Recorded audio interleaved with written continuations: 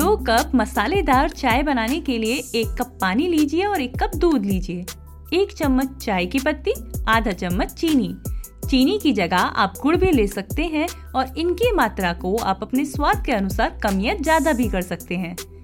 2 लौंग लेनी है, 2 इलायची, 1 इंच का टुकड़ा अदरक का और चुटकी भर दालचीनी। सबसे पहले गैस पे पतीले में पानी चढ़ाकर गैस को मीडियम फ्लेम पे ऑन कर दीजिए। अब इसमें अदरक, इलायची और लौंग को कूट के डाल दीजिए। चाय की पत्ती डालिए और दालचीनी पाउडर डाल के 1 से 1.5 मिनट तक बॉईल होने दीजिए। जब पानी का कलर डार्क ब्राउन हो जाए और उसमें से मसालों की खुशबू आने लगे, तब इसमें चीनी डालिए और दूध डालिए और अच्छे से मिक्स कर दीजिए। अभी चाय को 2 मिनट और उबालना है। चाय बनके तैयार है। अब आप इसे कप में छान लीजिए। गर्मा गर्म मसालेदार चाय तैयार है।